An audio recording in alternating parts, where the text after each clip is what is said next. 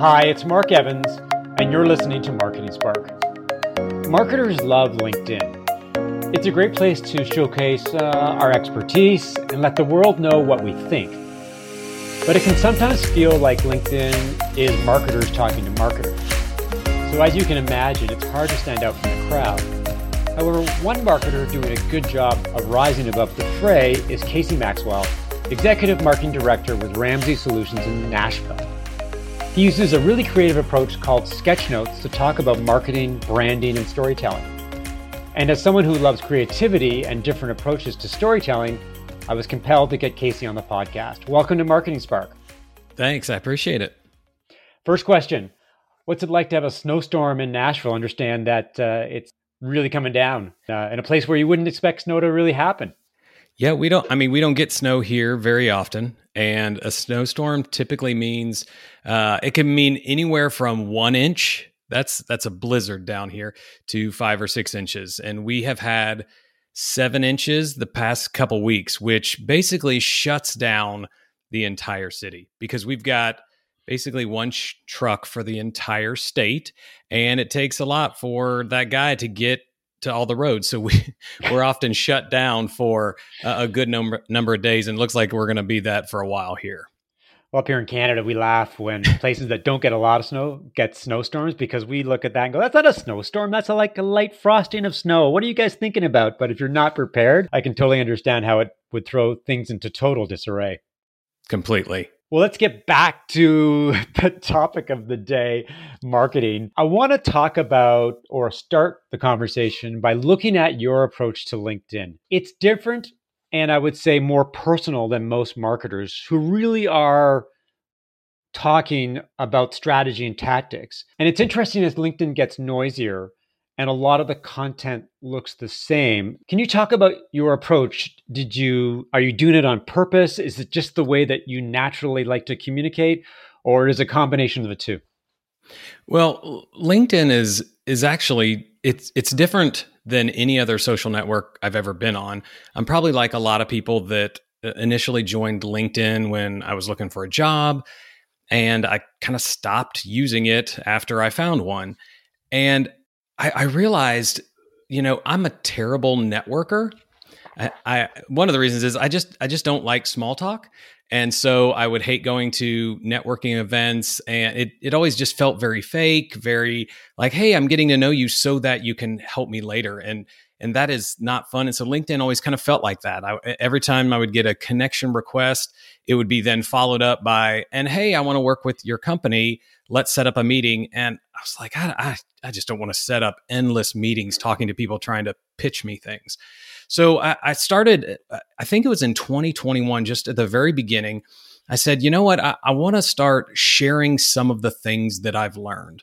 I found that LinkedIn had started to change, and there were people there that wanted to not just look for jobs or post new jobs, but they wanted to talk about things. They wanted to share information. So I got on there, started looking around, and saw that there was a lot of people that were just sharing all the very tactical things of marketing.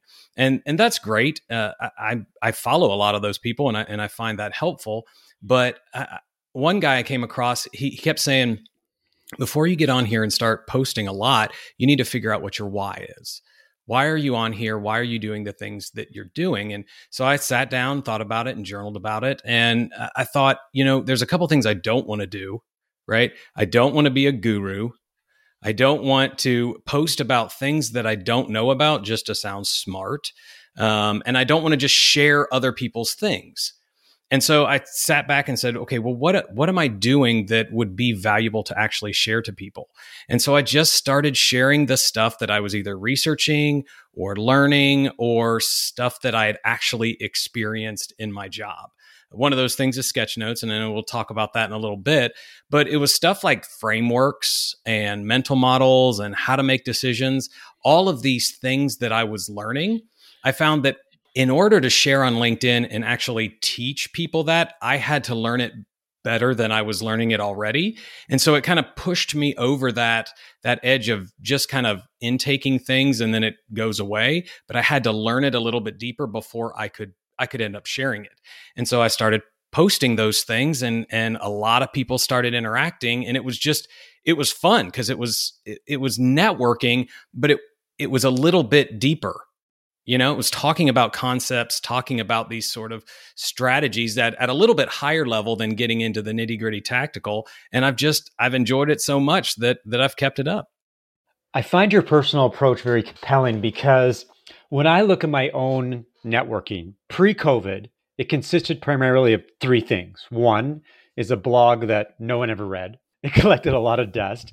Two were coffee meetings, which took 2 or 3 hours to do. Sometimes they worked, sometimes they didn't. It was like a first date. You got there and you knew within the first 10 minutes, this isn't going to be a good connection. And three, going to conferences where I aimlessly wandered around, hoping to find people that I knew or accidentally bumped into people. And it felt very impersonal, and it felt like such an inefficient way of networking and trying to do business. So when I landed upon LinkedIn, it was like a revelation that you could network at scale and that you could have real conversations with people that you had never met before, but the whole room was full of all these interesting people. Your approach really resonated because I think you've got a really good mix of business and personal. I think that's been a lot of the ways that you've sort of built your profile on LinkedIn. I appreciate that. I've tried to kind of walk that line where I know there's a lot, like if you go into LinkedIn and watch the feed, there's so much argument and conversation around, should this be on Facebook? And is this LinkedIn appropriate? And is this too personal? And there are some things on the personal side that I typically don't share. I don't share photos of my family. I typically don't show things that are just like, if I'm going sledding, for the most part, I don't show that outside. I think I did early on. That was one of the things. So I try to walk this line of personal in terms of how I'm growing as a person and what I'm learning, but not down to, oh, hey, I'm going to see Spider-Man with my family, chilling out for the weekend. Like some people do that. That's completely fine. I'm not dogging that. That's just not the way that I've chosen to go about it. Yeah, I think in that respect, you and I are aligned. There are blurring of the lines, and there are people who would contend that personal is part of their professional. They're happy to do it. I won't read it because it doesn't really interest me, although I am interested in people and what they're made up. But yeah, it is a different kind of approach. Last week, I watched you on LinkedIn Live. I have not used LinkedIn Live. So for me, it was kind of like an education about how someone would actually prepare for it, how would they promote the event, they would actually do it. And as you mentioned, it was about this concept called sketch notes.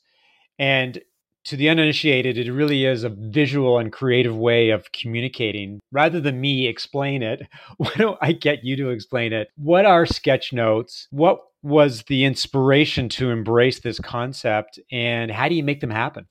And the whole LinkedIn Live experience, you need to try it. There's something different about that than recording video and uploading it.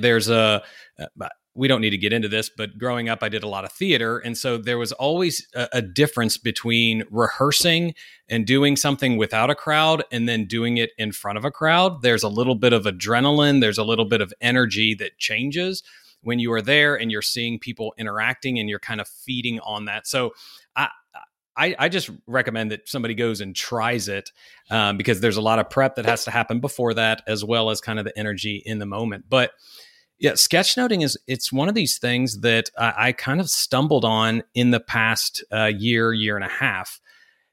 I've always loved journaling. I've always loved taking notes. When I was younger, and I share this in the LinkedIn Live, when I was younger, I always carried a Moleskine journal around. I would see, these people at coffee shops like writing in it, and it just felt so artsy. And that I guess if you bought one, then all of a sudden all of your thoughts would be that much next level. And so I would get them and I would try to like write my next novel or great idea. And it was just always terrible. It was always just chicken scratch. And then I would take notes at events or from speakers, and it wasn't helpful. I'd go back to try and look at it, and the information in there wasn't very good. And I was like, it's just kind of a waste of time. And so I started thinking, I was like, there's got to be a better way to take notes. And the first one I came across, honestly, was called bullet journaling. And you can research that later, but that's a lot around kind of turning your Moleskine journal into a planner. And that wasn't really what I was looking for either. And so when I stumbled across sketchnoting, I got really excited because I realized it was actually something that I had kind of done when I was in school and learning it. But this was actually something that you should do as an adult, which you kind of think, oh, you're drawing doodles, your drawings in your note, but like that's something kids do. But all of the research shows that drawing while listening to words and taking notes actually helps you learn better. And the reason is because you're using different parts of your brain and you have to listen in a different way. So you're not just receiving this information, you're actually processing it.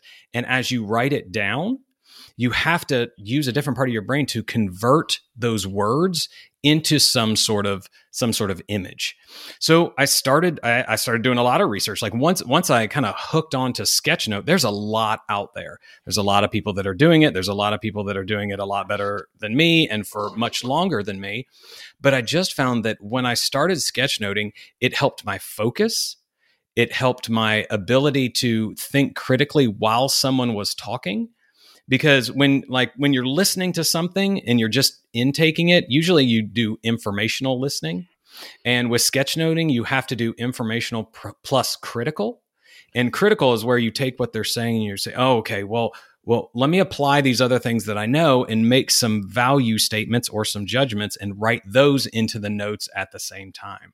I started digging into that. And once I figured out that it was something I really enjoyed, that's when I started doing it more and putting it on LinkedIn, because I knew that if you take sketchnotes at its most simple core, is that it takes a really important big concept and makes it simple. So you have to take a lot and distill it down. And that's what sketchnotes are. They are something that you can share with people and they can start looking at it and going, oh, I got the essence of that whole talk and I didn't have to watch an hour of it. And so sharing it on LinkedIn has forced me to say, oh, let's do more sketchnoting and let's see if I can get better and let's get things out there and get that conversation going. Sketchnoting is really a combination of drawing and words, and like LinkedIn is full of text. And people have actually gotten away from things like carousels and images. And so if you look at a LinkedIn newsfeed, you're seeing words after words after words, a sea of words, and it's really getting increasingly hard to break through. I was a reporter for a long time. I was a reporter for 15 years. I took copious notes all the time, handwritten notes. And even to this day, when I'll go into a meeting, I'll write notes because, as you say, when you write something down, it just you seem to remember it better, seems to resonate better. Then I love going back to my notes and I highlight them and I'll star them and I'll do a lot of the things. I haven't really got to the point of doing sketch notes because I'm not so sure I'm the best artist around. I do think that at a time when there's so much information coming at people, text messages, video games, billboards, blog posts, LinkedIn posts, et cetera, that doing what you're doing it's extremely sort of thinking out of the box in a sense. Going against the grain, doing different things when it comes to marketing and communications is how you break through. And I think you've landed upon something really interesting. I appreciate that. The interesting thing is that I was very hesitant to share the first sketch note on LinkedIn. And the reason for that is, one, there are people that are way better than I am at drawing. Like there are people that have been drawing for years. They can make stuff look beautiful and put it out there. And so I had this concept, I'm not an artist. I'm not a creative. I work in marketing. I shouldn't share this because people are going to go, oh, that's cute. That's not great. And so for me, it was a lot of courage to kind of put that out there and be able to be willing to stand out. And so when I did, and I had such positive feedback, it was encouraging that I'm like, you know what? Sometimes we put these labels on ourselves. Like I even heard you say that. You're like, I can't really draw. I'm not really great at drawing. At that point, it was like, well, this is not necessarily about me and how artistic I am, but can I step out and do something that's going to generate some conversation and allow people to connect with me and kind of see who I am. And so I had this conversation today. Someone watched the LinkedIn Live. They they reached out to me, so they connected with me, and then sent me a message and said, hey, she said, I'm gonna start this year. It's gonna be one of my goals to learn sketchnoting. She's like, I actually did my first one. I said, I would love to see it. And so she posted it like in the DM. She's like, here is the only place I feel confident sharing this right now. And it looked great. I mean, it's not going to hang in a museum, right? But probably none of mine will ever hang in a museum either. But that's not the point. She's doing something new. She's trying something and she's stepping out. And that's how I think that you kind of stand out when it comes to LinkedIn and some of these other channels. Because if you just look and said, somebody else is doing that, and they're super popular or they're getting traction or whatever, and I'm going to do just what they're doing, most likely you're just going to fade back into the crowd. But if you're willing to kind of step out and try something that may or may not work at all, that's the only chance that you're going to have to kind of get out of the background. Two thoughts there. One is stand out, which I think is probably the wrong way of putting it. It's more about sticking out, because if you want to capture the spotlight, you want people to look at you and say, that person's doing something different or creative or out of the box, then you want to stick out from the crowd. Standing out means that whatever you do has got to be fully polished and professional. And that's not who we are. Most of us have specific skills, but we're willing to do things in other areas. And it leads itself to authenticity when it comes to content creation, is that we do make mistakes. We are humans. We're not production houses. We are people who will stumble or missay words, and that's okay. And I think that resonates in today's age, because we're all content creators in one way, shape, or form. We know that's just natural. But if somebody comes across too slick, you know that there's probably somebody in the background working away, trying to get this thing as good as possible. So I don't think people should worry about being perfect. They should just focus on doing and enjoying and seeing if they can provide value. That's sort of my rant about authenticity and quality. I love that. And I completely agree. I look at every sketch note that I've shared and I see all the things that I don't like about it, the things that, oh man, I could have drawn that better, or I could have been more clear there, or I could have done that. And when other people look at it, they just see the stuff that they like. So it's amazing how you can censor yourself so much because you're worried about putting something out there. But most people are going to look at it and get value from it, and you should take that step. And I liked your differentiation between step up and stand out, because it's one of those things that, like, you don't have to be perfect, you don't have to be polished. I fall into that trap a lot. And there is that first LinkedIn Live. If you go on my profile, I actually have a pre-first LinkedIn Live because I wanted to make sure that it was actually going to work. And LinkedIn doesn't give you that ability to like test the platform. You just have to do one. And so I did a quick 5-minute one saying, hey, I'm just testing this before I go live. And that was the perfectionist in me saying, like, I don't want this to not look good or sound good or whatever. But yeah, you gotta just get out there and take some risks. Well, the funny thing is, I actually watched that test one of you in live, so it was really interesting to see it. There was no way to hide it. Like, LinkedIn won't let you test something and hide it, and you can't delete it for like 7 days. So I was like, well, people are gonna see my test as well as the first one ever. So I think that's okay. I think it endears people to your audience. You did a sketch note recently of Donald Miller's StoryBrand template, and for people who aren't familiar with StoryBrand, it is a great way to approach brand storytelling. And I'm obviously a big believer in brand storytelling, but it can be a hard sell sometimes. Conceptually, companies understand storytelling, but getting them to actually do it can be a challenge. What's your take on what brand storytelling entails? And as important, how can companies successfully embrace and leverage brand storytelling? When I came across Donald Miller's StoryBrand, it wasn't necessarily revolutionary. I mean, we've kind of heard this for a while, but the way that he put that framework together, anytime you can get a framework around something that you can really latch onto, it just makes these concepts so much clearer. That's why, like last year, I said I was getting obsessed with frameworks and mental models, and that's how we as humans put things together. And story is a type of framework. Story is the way that we communicate. We've communicated information in stories for generations. It's the way that if you listen to any talk, most talks start with a story. It's something that is a point of connection. It's something that people will listen to differently than listening to a set of information. So when I was putting my LinkedIn Live together, I started out with the story of how I came about Sketchnotes. And that was a chance for people to drop their guard and say, oh, no, he's not talking at me. He's sharing with me. And so stories have this different way of engaging an audience.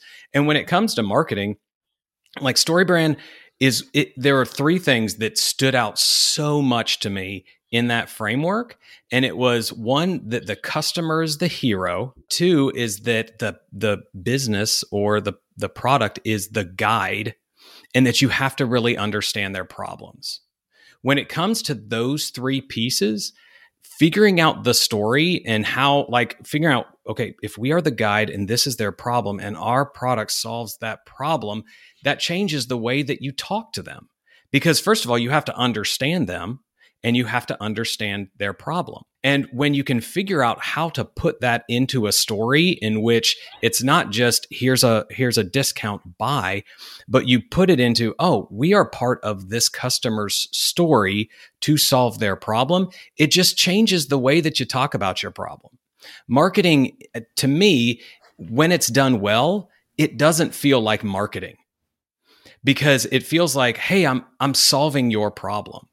And stories is a great way to do that. The types of ads that you typically watch are ones with stories in them. They're the ones that you don't even realize it, but you get drawn in. You kind of watch either super silly, outlandish Geico ones, which even if you look at those are just all little stories. They're funny stories, but they're all little stories. But if you can figure out a way to communicate what you're trying to solve to your customer via a story, you're going to capture them in a different way than if you're just hitting them with these marketing messages over and over and over. I recently saw a video/commercial. It might have been Chrysler or one of the car companies, and it was about this widowed father and his daughter. He had this old car that he used to drive in with his wife, and he used to sit in the car because he was trying to remember her. And then one day his daughter got in cahoots with his friends and they restored the car and made the father extremely happy. And that sort of is classic, over the top, big brand storytelling. But I think it epitomizes what you're talking about, is that you get lost in the story. You stop thinking about the product and you think about the experience that a product delivers. And I think that's the key to storytelling. And I think that some people forget that, some brands forget that. It really isn't about your product and the story about your product, but it is about the person and how your product makes them feel or what it makes them do. And that's the essence of really good storytelling. The interesting thing, as I was studying how you recall things, the best way that you recall things is when some sort of experience is paired with emotion. When you tell a story and it connects with someone and there is an emotional reaction, there is a higher likelihood that they're going to remember it. Now, I haven't thought about that commercial you just mentioned, but when you were talking about it, I remembered it. And so I remembered it and I was able to pull that in because it had an emotional connection with me. And so there's a lot of those type of things that it might not work necessarily always right in the moment that a 50% off sale might. But when you talk about branding, when you talk about connection and how a customer feels about you, which is going to generate long-term revenue, long-term customers, a long-term experience with you, that's when brand storytelling can really get in there and connect with people in a way that most marketing can't.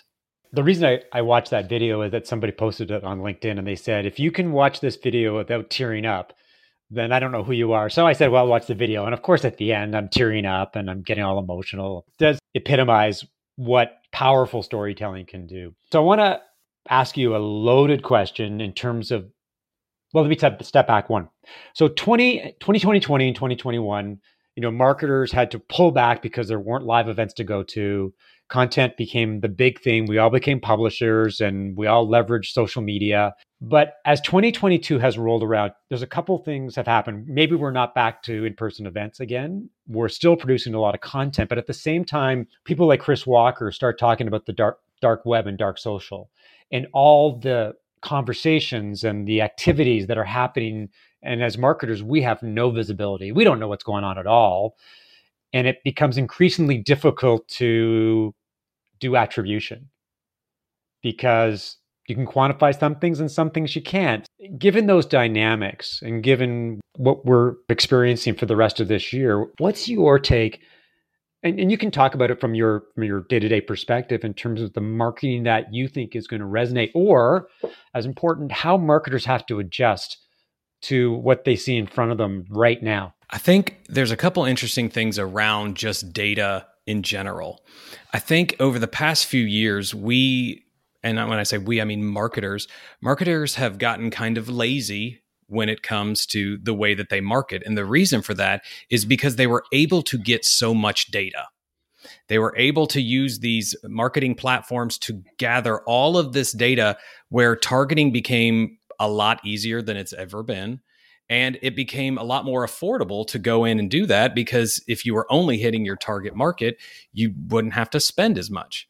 Well, over these past years, and what I think is going to continue in 2022 is that's going to continue to get harder and harder and harder. When you think of the Apple updates and various Facebook updates that are really taking away our ability to see what people are doing, it goes back to we're going to have to make sure that our messaging is resonating in a better way than ever.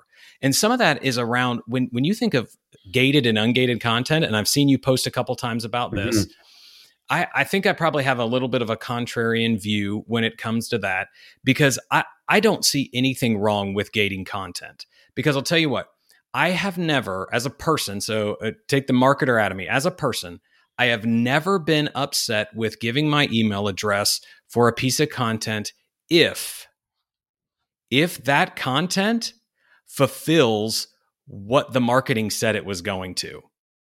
So many times, and I think why customers hate gated content is because we have been burned so many times with giving away our information, and then we get this content and we're looking through it and we're like, what is this garbage? This is not even helpful. That's not even what it said it was going to be. And so marketing did such a good job at creating a compelling message. But when people got on the other side and they actually experienced the download of the product or whatever it was, they were disappointed. And so they don't trust anybody anymore. And so now it's like, well, we need to give everything for free because people don't trust this. Well, I think as long as you're giving away really, really good things, requiring an email address, requiring some sort of account to use your free product, I think that's fine.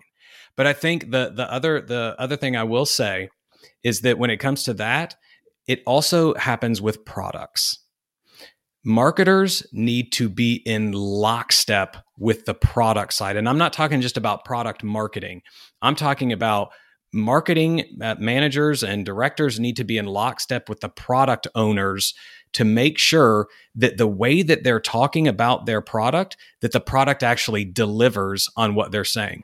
Because there is no faster way to ruin a brand image than doing amazing marketing, doing amazing brand storytelling, and someone gets into that product and that product is crap. It doesn't do what you said it was going to do. To try and get those people back is going to be nearly impossible. So making sure that you're setting the right expectations and getting in with that product owner so that they're developing the features in the right way is how marketers are going to be able to connect in the right way with customers and the product side. Maybe 2022 is a year of trust. Maybe it's about marketers rebuilding their trust with prospects and customers, because I think one of the biggest problems with gated content is that, yes, people are happy to surrender an email address for good content. But the problem is the automated marketing that happens afterwards, where you get the 1, the 3, the 5, the 7 email sequence campaign that is simply designed to wear away your defenses. They hope that at some point in time you'll say, okay, I'll get a demo. I'll try your product. As a customer, if you face enough of that barrage, you basically say, enough. I'm not going through this again. So I think trust may be to ask for an email address, maybe send one email with a welcome message saying, I hope you enjoy this content. Let us know your feedback. And that's it. If we can rebuild trust, if we can get people to believe that we have their best interests in mind as marketers, then we're going to go a long, long way, a lot further than trying to pound it away at people. I think that's definitely the wrong approach. Trust is so important. Trust is synonymous with brand. If you don't have the trust, or if you do something that destroys the trust with a customer, even if they stay with you, it's just going to be one thing and they're going to be gone. So if you break that trust and someone's in the product, the minute that product isn't absolutely perfect, they're going to be gone. They're not going to stick around to try and help make it better. They're not going to give you surveys to make it better or do any of that kind of stuff. They're just going to be completely gone. So building trust on the front end and then delivering on what you're saying is 100% paramount in 2022. Let's wrap things up with a non-marketing topic, and that is things that we do as people outside of digital marketing, because we're on the grid a long time. And for me, over the last 2 years, sort of what's kept me going is physical fitness. I'm a big believer in working out pretty much every day. It's something I'm actually going to write about on LinkedIn, sort of mixing a little bit of the personal with the professional. The one thing that I picked up on from reading your content is your solitude trips. And I'm interested in how they provide you with work-life balance and why being non-digital is so important to you. So I'm married and I have 2 kids. They're in middle school, elementary school. And so work and out of work is extremely busy, and there is rarely any solitude in that. So I try to get solitude, whether it's waking up early or staying up a little later, and those are typically in hour spurts. They're rarely longer than that, because I can't get up early enough or I can't stay up late enough because I'm so tired. So I found that in those times of solitude, in those times of taking away, TV and social media and just really sitting down and thinking through things, those are the times that I'm able to process what's going on. If you do research out there and look at how you actually get better at things, it's not just by going and having more experiences. It's actually by having an experience and then sitting down and reflecting on that experience and building some takeaways. There's a framework called the learning loop that is just that. It's have an experience, sit down and reflect on it, determine takeaways, and then try it again. That's how you actually learn things versus I'm just going to go do a bunch of stuff. Well, solitude times and journaling, that's the time when I reflect on what I'm either learning or what I'm seeing, what I'm doing. And a solitude trip is something I heard about, but it was a chance to say, hey, I'm going to go try to take one of these hour-long things that I have and extend it into 1 day, 2 days, and see what benefit I could get out of that. So the first time I went, it's kind of daunting, right? Because our brains are naturally bent at distracting ourselves and saying, I'm going to try and sit in this sort of like focused self-reflection for multiple hours in a day. It's kind of scary. So I prepared a lot, went and the first one I did more driving, but I mixed both silence and solitude. So I did driving, had the radio off, and just was looking at, I did this called Tail of the Dragon, where it's got 119 turns, it's through the mountains. It's pretty crazy. But it was a chance for me to be by myself. And then I got to a hotel, did a lot of journaling the next day and went back. This year, I got a Airbnb, and it was only about 45 minutes away, and then spent the entire day journaling. I wrote my eulogy, which sounds really, really weird. I'm not sick, and I'm not thinking I'm going to die anytime soon. But I'd seen this exercise online where you sit and you write your eulogy of what you would want people to say about you at your funeral. And then you take a look at your life and say, am I living my life in a way that this would actually happen? And you find out, well, not in this area or this area, this area. And then you can say, okay, well, what changes do I need to make so that this is true? And I have had so many benefits come from these times. Just a chance to slow down. Cal Newport talks about deep work, where it takes a while to get below the initial, silence all the craziness of the front of your mind and get down into the depths and really think about, like, what do you want? What do you care about? What energizes you? Where do you want to go? What do you want to do? And that extended time of a solitude trip, it has become essential for me as I think through and process that. So it's an annual thing that I do now, 1 to 2 days, and I look forward to it every time. So the question I think a lot of people would ask is, does your wife get solitude trips, given the fact that having 2 kids and leading a busy life is pretty crazy? I've been trying to convince her to go. It's one of these things that your spouse has to be 100% on board. She has seen the benefit for me and has encouraged me to go. But yeah, it's very reciprocal. I'm like, go, you go plan this. I know the benefits of it, so I definitely want you to experience that as well. Oh, and I did a sketch note of just my framework around solitude trips, and that's on my LinkedIn as well. Gives some key tips that I've found to have the best solitude trip when you go. Well, this has been awesome. I love the fact that we've covered the professional and the personal and kind of mixed it all together. Where can people learn more about you and what you do? I spend most of my time on LinkedIn. I actually don't really have a Facebook, and I'm not on Instagram that much, but LinkedIn / I think Maxwell KN. I don't know what my URL is, but just search Kacy, Kacy, Maxwell on LinkedIn, and I'd love to connect. I connect with most people, as long as after that connection, you don't send me a direct message that says, "Hey, I'd love to sell you my thing. Let's jump on a 15-minute call." I hear ya. Well, thanks for listening to another episode of Marketing Spark. If you enjoyed the conversation, leave a review, subscribe via Apple Podcasts, Spotify, or your favorite podcast app, and share via social media. And to learn more about how I help B2B SaaS companies as a fractional CMO, strategic advisor, and coach, send an email to mark@markevans.ca or connect with me on LinkedIn. I'll talk to you next time.